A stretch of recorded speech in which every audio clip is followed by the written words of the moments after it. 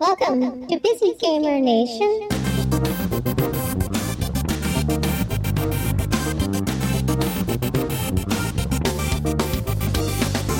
My name is Ryan Green. I am co-creator. This is a game that is a interactive autobiographical memoir of our family's struggle fighting terminal childhood cancer.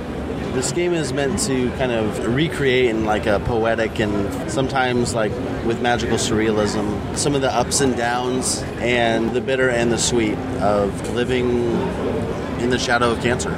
You know, in one case, we have a scene here that we've been showing for a while, and it recreates a night that I spent in the hospital with Joel when he was really dehydrated and he had gotten a stomach bug, and so I couldn't calm him down.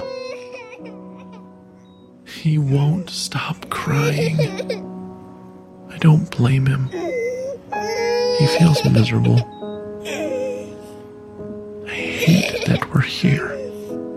I hate that he's sick. I just want him to feel better.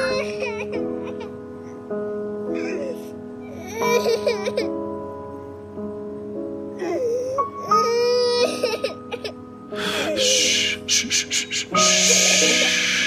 It's okay, Jolie. Shh. I have 4 sons and 1 daughter, and my 3rd son is Joel. And then this scene over here kind of sets you in this almost magical forest.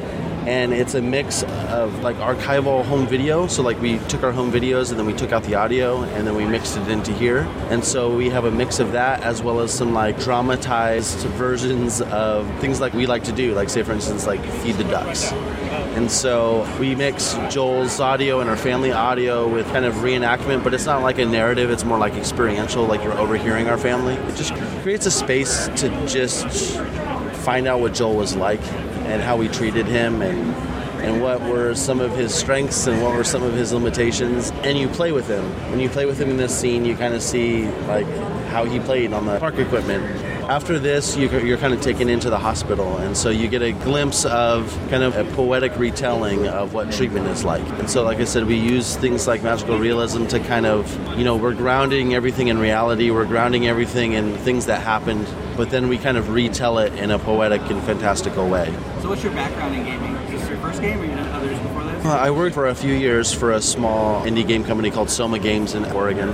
I live in Colorado, and we ship some mobile games. I've been a programmer for 15 years, and for me, this project also allowed me to become a better artist. And so, beautiful. Yeah, I thank you. It's given me the opportunity to be able to like make remembering Joel well my occupation, and really working on the craft of just making beautiful things. I would love to spend the rest of my life making beautiful things. So what drove you to start this game? I know it's been in development for a while. Originally, it kind of was conceived as an art installation, and so I was thinking, you know, how could we use like an interactive kind of painting to show what it was like to overcome some of the disabilities and the setbacks that happen in treatment, because both the cancer and the treatment have really horrible effects on people, and especially children. And so that was one thing that we were thinking of exploring, and as we went through, this night that I had in the hospital really stuck with me.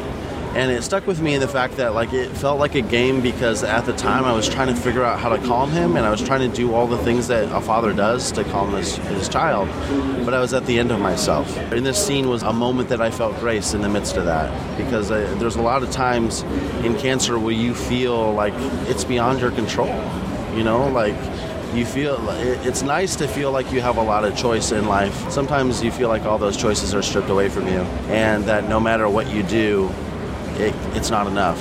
And so what do you do in that space? So is this game meant to memorialize your son or help others who may be in similar situations? Since Joel's death in March, it's really become a way for me to encode a little piece of him. And we started this over a year and a half ago. And so when we started it, you know, there's that sense that, okay, yeah, he's sick. Yeah, they say he's going to die, but he's not dead, you know, and this is our story. And now in the aftermath of losing him,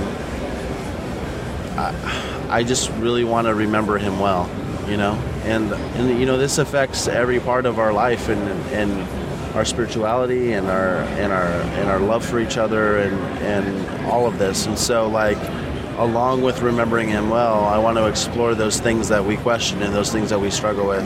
That joy that we take and love that we have and all those different things, you know? So it's like this project gives us the opportunity, both my wife and I and everybody that's come to love Joel and stand with us in the midst of this. I mean, we have a team of 5 people, and my wife writes and I write, and we all are the voice actors in the game, and we're all crafting this experience, and so we all get to participate in memorializing him. Is there a goal in the game? Or is it just a series of experiential spaces? Yeah, it's a series of experiential spaces. You are in some ways unlocking the story, in other ways you're interacting with Joel, in other ways you're kind of in the midst of playing with Joel. There's a deeper theme that we're exploring.